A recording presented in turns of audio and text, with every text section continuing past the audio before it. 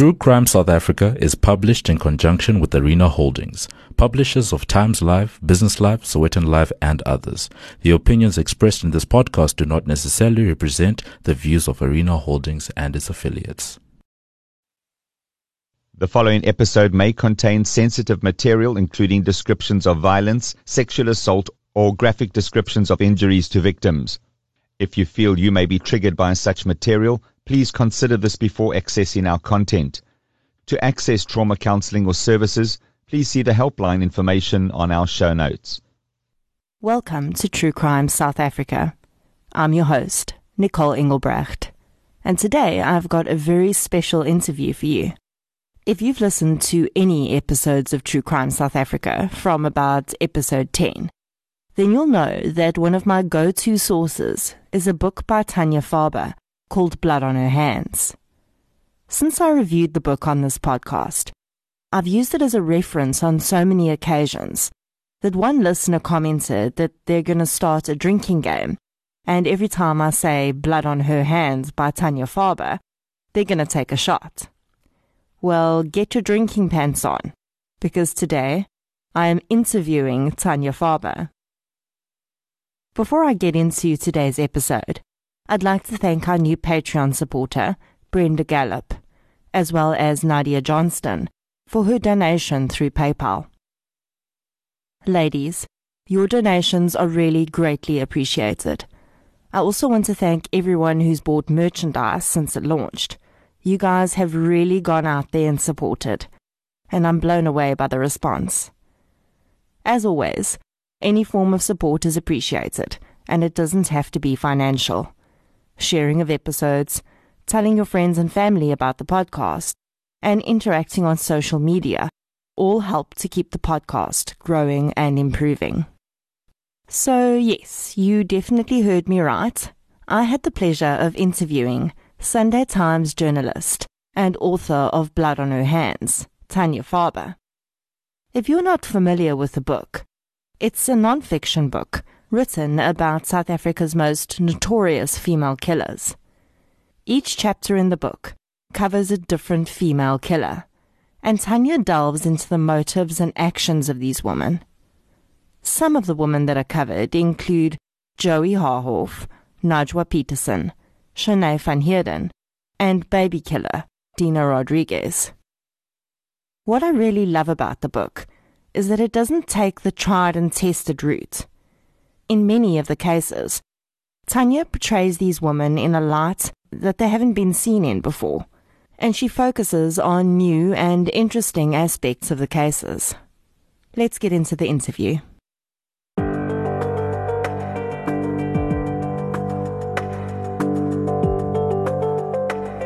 Hi Tanya, thank you so much for agreeing to chat to me. I really do appreciate it. It's a pleasure. So I've got the blurb on the back of your book that tells me you're an award-winning journalist with the Sunday Times and you have a master's in journalism from Wits University. But tell me what created Tanya the journalist and writer, and why the particular affinity for crime? So I guess I've always been interested in writing, and journalism seems like the sort of natural place for somebody who wants to be a writer but also earn a living. So I've always been drawn to the written word and human stories. And I suppose, one of the pros of journalism is that you get to spend your life writing, which is fantastic.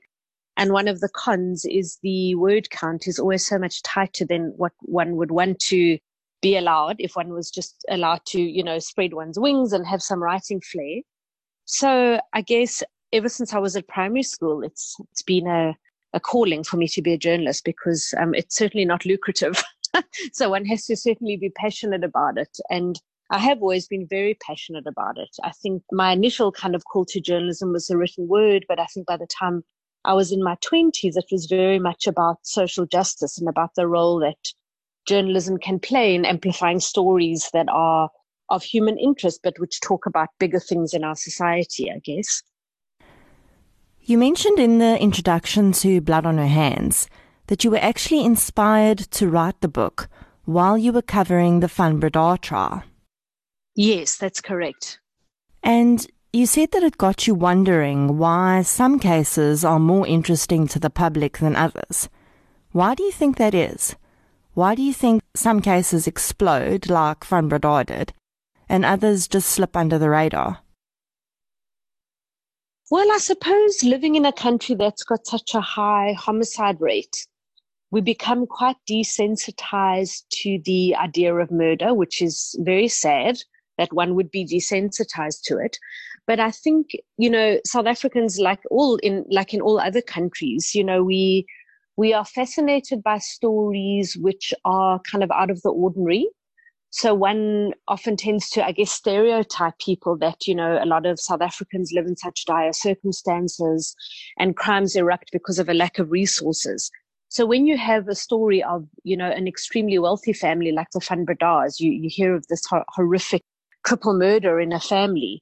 I guess one is interested because it's a family that one would normally aspire to living like. They were extremely wealthy. They were traveling overseas all the time. And then when a murder happens, for better or for worse, it has a different impact to reading about a gang murder or even gender-based violence murders, which happen so often in South Africa. So while I was covering that trial, I was amazed at how many people were interested in the trial and how many people were following it. And then I started reading up about, what makes human beings interested in one case over another case.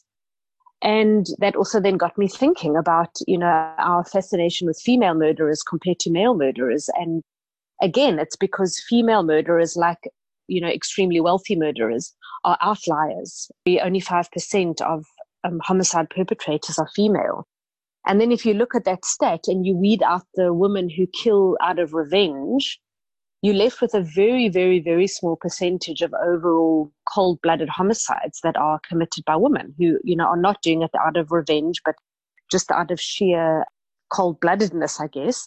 And that's why, the irony of me covering a trial by a male murderer led me to a book about female murderers. And that it was the element of, the unexpected or the outlier or the kind of the story that is different from the stories that we've been desensitized to, as a species and particularly as South Africans. I think one of the reasons that Blood on Her Hands resonates with me so much is that you really don't pull any punches when it comes to these women. I think so often when female murderers or sex offenders come to light, the public is almost more likely to give them a break. We automatically assume that there must be some reason they did what they did. Like because they're women, they couldn't possibly have cold-bloodedly plotted a murder or a sexual offence in the same way a male offender could. So there are two important things I'd like to say about that. The one is that my choice of murderers to look at was very focused. So I looked at a whole lot of different, homicide cases that had been perpetrated by women in South Africa. And I really do firmly believe that there are a lot of women in South Africa who, they might have a criminal record that says they're a murderer and they might be sitting in prison. But one can never justify murder. But, if you look at their background stories, a woman who is completely deprived of access to any resources and, lives in a shack and is unemployed and has very little agency over how she lives. And then she falls pregnant and she has a baby, and through sheer desperation, she abandons the baby, and the baby is exposed to the elements and dies, is very, very different from someone like Dina Rodriguez, who, had everything that opened and shut, had a loving family, and out of sheer spitefulness and revenge decided to have a small baby assassinated. So I excluded anybody from my book where one might get a sense that, if you were in the same shoes, you might end up behaving in the same way. So in sort of, if I can say, curating the stories, I made sure that it was women who we can't say, oh, well, who can blame them? And then the second point I'd like to raise about that is throughout history, the notion of female murderers has always been that, if you look at the Victorian sense of a woman who commits murder, it's that she's mad. It's someone who's lost her marbles, or she's completely out of touch with reality and demented. So she's insane. Or there's always a sense of women being portrayed in the role of a nurturer. So these kind of polarizing ideas of a woman as a nurturer or woman being associated with madness make no room for a woman's place as somebody who, just like a man, can cold-bloodedly decide to bump someone off. And in a way, it sounds a little bit twisted, but there's almost a feministic undertone of saying women are perfectly capable of just being evil. Not every woman who commits murder is mad. There are women who know exactly what they're doing, and just like their male counterparts, they plot and plan and kill another human being. So I find it very fascinating the way, when you look at murder through the gender lens, it's quite hard to move away from the stereotypes of the nurturer or the murderer, the mad murderer, the insane murderer, the hysterical woman. Because, as referenced in this book, there are women who just cold-bloodedly decide to kill someone.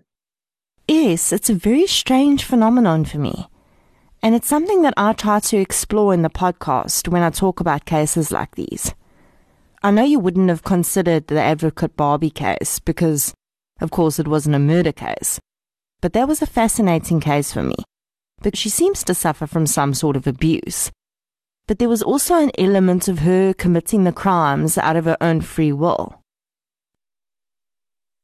Well, it's interesting. I mean, if you look at Charmaine Phillips in my book, for example, one could, I guess, argue that perhaps she was sort of brainwashed by Peter Grindling and Joey Harhoff also. But that was the whole point of my book, was to say, these women had agency over what they did, and we strip them of their ability to have that agency, however negative it is, when we assume that they're a sidekick. So, for example, here in the intro, I say, archetypes have proliferated over the centuries: black widows, femme fatale, sexy assassins, creepy nurses, baby-faced butchers, to mention but a few.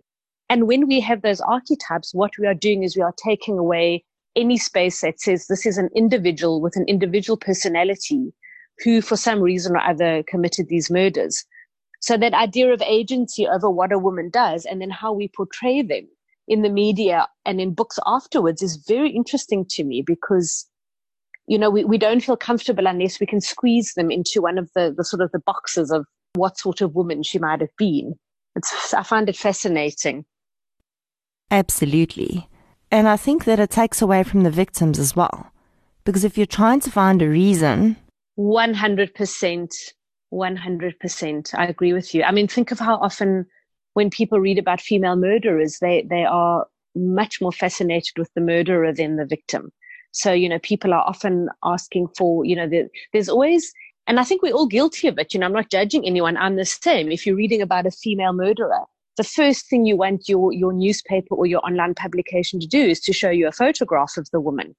Your brain is already going, what sort of woman would do this, And you're 100% right in that act of highlighting the lives and our own fascination with the perpetrator.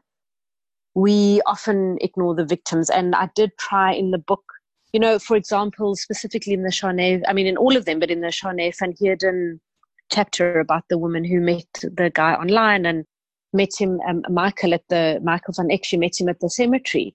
It was important to me to show that this was a human being who was going on a date, and he had a shower and he put on his cologne and off he set. It's so easy to just think of him as the victim of Charnay van Heerden, but he also had a life and a name and a family. So you're 100% right about that. You mentioned Joey Harhoff, and that was something I wanted to touch on, because what I found interesting about how you presented her is that your book is one of the first resources I've found who was willing to present her as an equal role player in the crimes she committed with Van Rooyen. Most other resources present her as the sidekick who was just along for the ride. But you really brought her forward and showed that she had this past of her own where she was sadistic and abusive and goodness knows what else, long before she even met Van Rooyen. And honestly, it's the first time I've seen her presented that way, so I thought that was fantastic. Well, thank you. And I also found that very interesting. I trawled through more court records and newspaper reports than I can even describe to you. And every single time she's described as the mistress the sidekick, and the honey trap. And none of those actually do justice to the absolute cruelty of her behavior to her daughter before she became Gert van Rooyen's partner, but also to the victims. And I think that trope of, the nice friendly Tanny in the wig who lured the girls to the car, even by her being portrayed as that, we've kind of held on to that notion long after, decades later, where, even by calling her the honey trap, sure, she was the honey trap, but, it's not like she lured the girls to the car and then walked off and played no further role. So it's fascinating to me how we let her off the hook because of being female. I found that so interesting. Okay, earlier I used the word agency. Again, it doesn't acknowledge the fact that she had agency over what she was doing. Yes, I mean, she kidnapped her own niece. Well, exactly. No, exactly. I mean, that, even though I was the same age as some of the victims at the time, and we were all aware of, what was happening, and these girls were disappearing, and then, there was the suicide by the bridge. And even at the time, it wasn't highlighted enough that she went for her own family member. I mean, it would take a severe form of brainwashing to get somebody to do that against her will, to have her own sister's daughter abducted and in all likelihood murdered and raped. Yeah, one can't strip her of agency of that. One just can't. I wanted to ask you, when you researched that case, did you find it difficult to separate fact from fiction? Because there's so much misinformation out there about that case. Definitely. I mean, that case, it's steeped in so much sort of urban legend, and, every now and then, as I kind of described in the book, every now and then the case will pop up again, and, there'll be bones were found on the beach, or a skeleton was found under a swimming pool, or, some quack scientist comes along and says that they've got this amazing device that will A, B, or C. And I think the proliferation of those urban legends is a direct result of how much fascination there was with this case at the time, because there seemed like such an unlikely duo who were committing something like this. This was apartheid South Africa, in Johannesburg, Pretoria, Durban, Pietermaritzburg. I mean, it was just so outside of what everybody was thinking. Yeah, it was very difficult. I think always, especially because the bodies were never found, I think that has also fueled the kind of urban legendary around it. Whereas, the urban legends around it, whereas with all the other cases, it was kind of closed and shut. We know who the perpetrator was. The bodies were found. The families had closure. But nature hates a vacuum, and without any closure for those families, any sort of story can bloom about what happened to those girls. You've told us how you went about choosing the cases that you included in the book, but are there any cases that you wanted to include but couldn't, simply because of space restraints or any other reason? Well, very, very, very interestingly, Thandi Makubela was originally in the book, but before I even wrote the chapter on her, she was acquitted on appeal based on, the just one testimony at her trial, which said that her husband, who was the acting judge, had actually died of natural causes, and therefore how could she be up for murder? So my editor and I were then discussing about, white female murderers versus women of color, and particularly Black African women. And what I find so interesting is that there are far fewer Black African female murderers if you're looking at this kind of case of, sort of cold-blooded first-degree murder, far fewer than white female murderers. So I found that very, very interesting. So Thandi Makubela was left out of the book, but she was one of very, very, very few Black female murderers who I was looking at. Once you'd chosen your cases, can you maybe take us through your research process? So where did you find your information, and what sort of sources you used, if you're able to share that with us? Okay, absolutely. So obviously it differed from case to case. I mean, if you look at, Daisy DeMelka, who's the first woman in my book, that case is from 100 years ago. So the sort of the layers of history that have kind of layered over the story over the years are very different from someone like Phoenix Racing Cloud Tehran, which is a much more recent case. And the standard of journalism and the sort of proliferation of public information is completely different for the two cases. But let's say, as a general rule, for each of them, what I did was I trawled court records, some of which were in the public domain and some of which I had to go and seek out. And then I also trawled through books, and I also trawled through lots of media reports to look at how things were framed. In some cases, like in the Najwa Peterson chapter, I mean, the court records were phenomenally detailed. There were hundreds and hundreds of pages of direct quotes from the court records. Whereas in some of the other cases, it was quite difficult actually to find detailed court records. But in general, those were the kind of the sources that I had turned to. And then I would, synthesize all the information that I got, build up. I'm sure you noticed in each of the chapters, I start off each chapter with almost a sort of a narrative nonfiction description before I go into the actual facts of the case. And, obviously there's a little bit of poetic license there, but each little detail is based on historical research or media research or literature reviews or court records. Which one of these cases stood out for you? If you could narrow it down to one or two, and why do you think that is? Sure, that's a difficult one. I'd say Daisy DeMelker is particularly fascinating because she is the only one who was a serial killer who acted alone.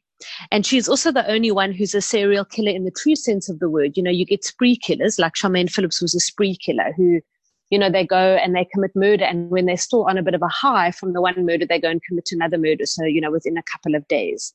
But the only one who is a genuine, when I say genuine, I mean just fitting the description of a serial killer acting on her own in cold blood, it's Daisy DeMelker. And, she's the only one who hanged for her crime.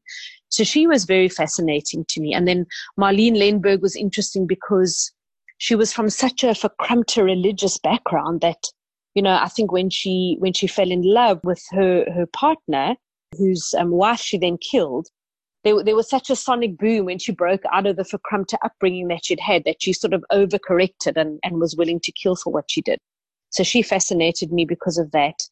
And then Charmaine Phillips, we've spoken about, Joey, we've spoken about, Dina Rodriguez. Well, I mean, obviously she's a real outlier because you very, very seldom hear of cases where a child has been the victim of an assassination.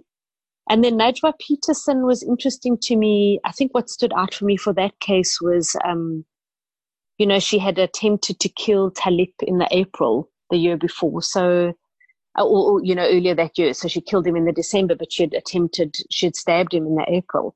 And what fascinated me there was the family dynamics and the dynamics of their relationship and the fact that he stayed with her, knowing full well that she was capable of that. And then I guess I should mention Celiwe Mbokazi. That case fascinated me because, that case was very interesting because in the beginning I was, does this really fit the bill? Because she was a teenager and she married this much older European man who clearly had a lot of economic power over her. But then when I did my interviews with experts, they said to me, and it's true that, again, we make an assumption about whether she planned it. And actually, she exploited the situation to her own advantage. And, we can't just go, oh, well, because she was a teenager and because she was a black female, maybe she didn't have as much agency. Because when you look at the facts of the case, she was willing to have her husband murdered in front of their children, which is pretty extreme. So I think, every case is actually very different and they're all equally as fascinating. And then with Phoenix Racing Cloud, you have a teenage daughter killing her own mother, which is also, an outlying story in many ways. Yeah, so every single one of them stood out for me. There's an outlying fact in every single story, and that's, I guess, why they're so fascinating. Daisy DeMelker's case was another one that you presented very differently than I'd seen done anywhere else. And I think that's because you placed a lot more focus on her children. And I don't think many people are aware that she may well have had a hand in killing some of her other children as well.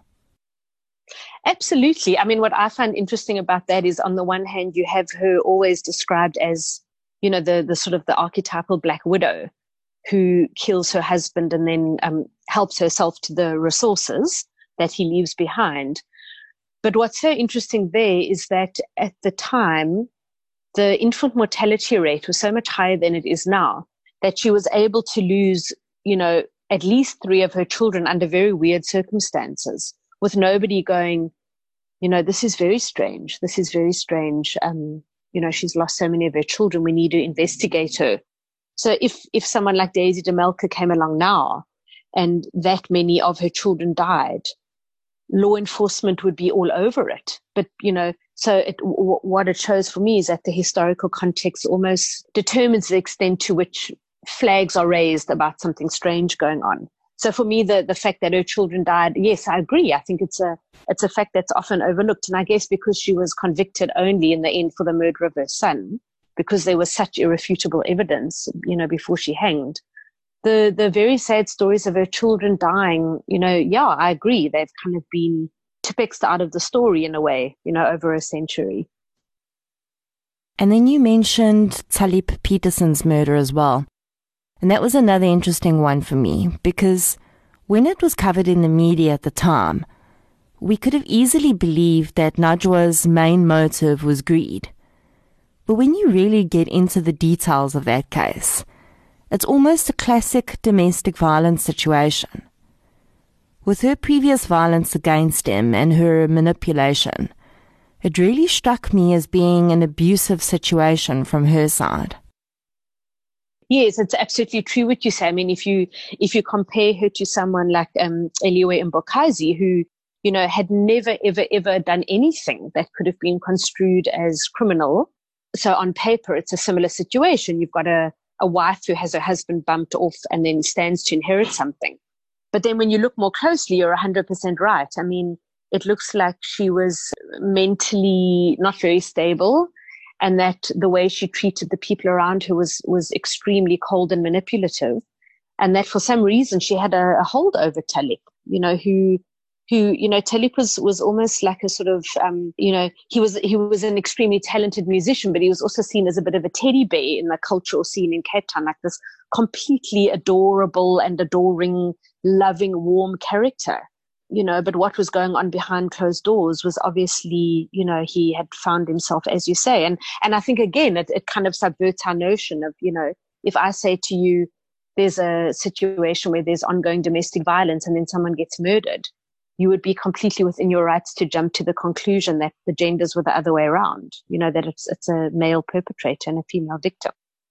But as you say, here you have it the other way around, where it's the perpetrator's female with a history of domestic violence where she's the perpetrator. I mean, you even saw her having financial control over him, which is another clear sign of coercive control in a domestic violence situation. She controlled his money, the house was in her name, and even though he was earning money from his shows, he didn't have any access to it. Absolutely, absolutely. And also the way she procured her hitmen. And then you look at also Dina Rodriguez, who literally, she went off to the taxi rank and she just sort of shopped around for killers. And you can see that, in both those cases, there was a lot of manipulation that went on. And I find it fascinating that, if you look at all the stories in my book, apart from Daisy DeMelker, everybody had an accomplice, either a boyfriend or some sort of, in inverted commas, cheap labor that they'd picked up to help them, or an underdog like Najwa, who was so wealthy and found poorer people. So it's interesting that level of manipulation is, it's a very interesting element in a lot of the stories. And that also makes me wonder how many women have gotten away with it. Because these are just the ones that got caught. How many women have procured someone to do their dirty work for them, and everyone just kept their mouths shut, and the death was seen as a robbery gone wrong or a terrible accident? Exactly.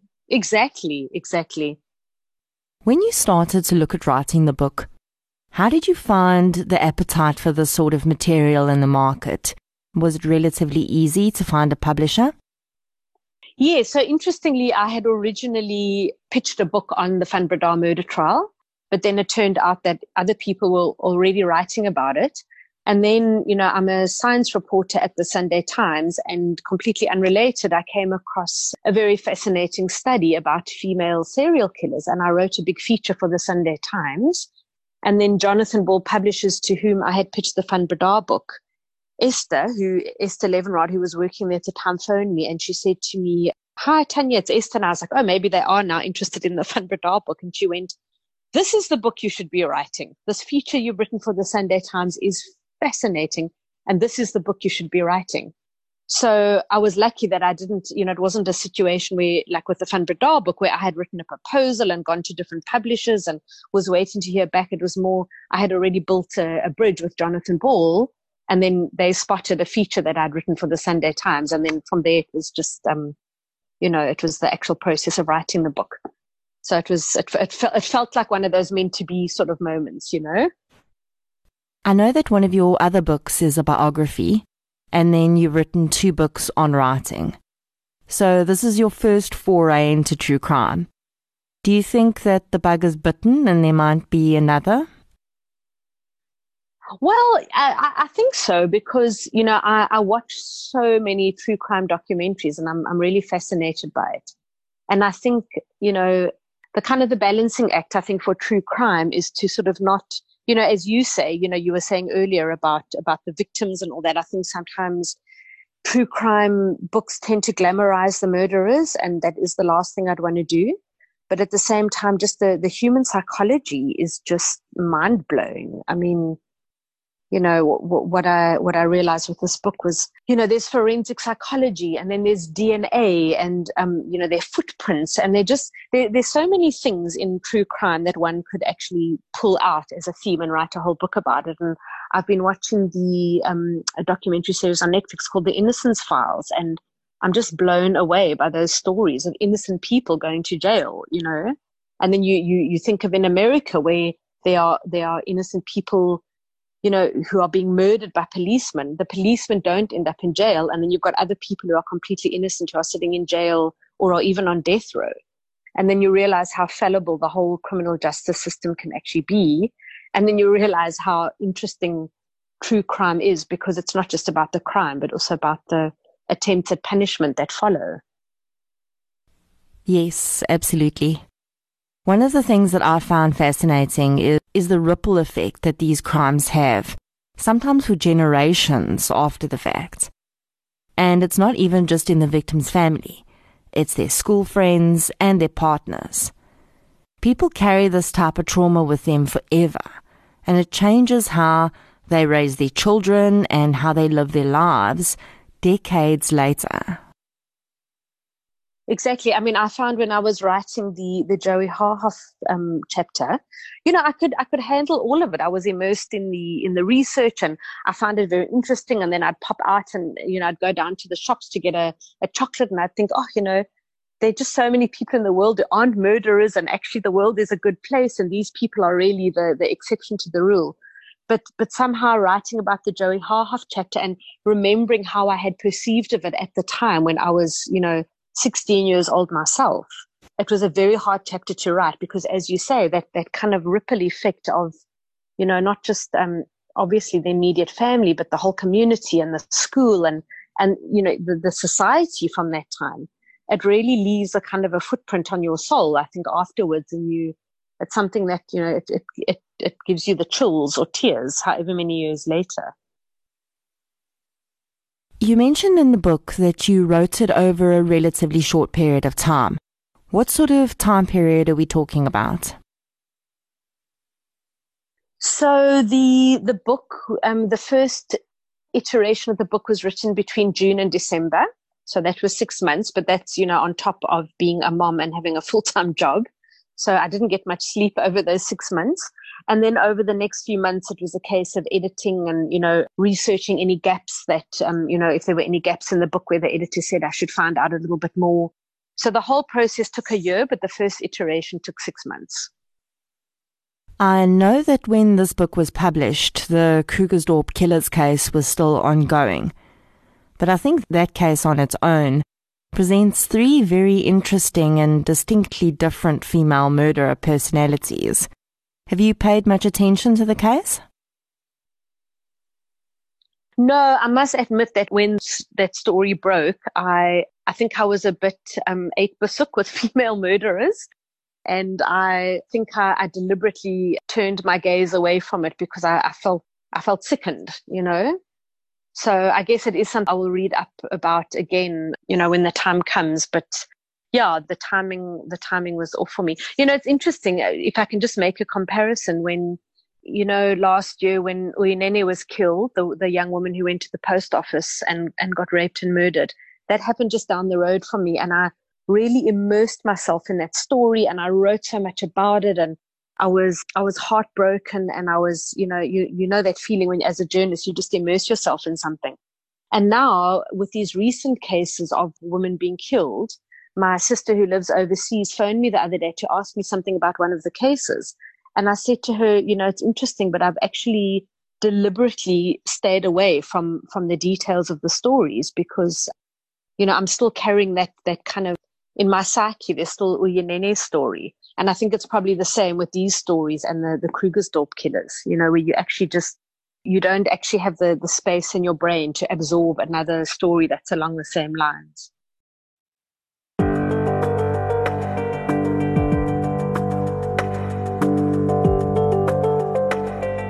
I am extremely grateful to Tanya for chatting to me and to Jonathan Ball Publishers for organizing the interview. I think that Tanya has some really interesting insights into the criminal mind, and she has a really unique way of bringing across these stories. I really hope that she'll be working on another true crime book for us soon. If you don't yet have a copy of Blood on Her Hands, it's available through Loot, Takealot, and at all good bookstores. If you'd like to hear my review of the book, which I did when it was published, check out the True Crime South Africa website under the True Crime Books tab. I would love to hear what you thought about the interview today, and if there were any insights that stood out for you. You can follow us on Facebook, Twitter, and Instagram. And please subscribe to the show on the app that you're using to listen right now. I'll be back next Friday with a full case episode. Until then, thank you for your support, and I'll chat to you soon.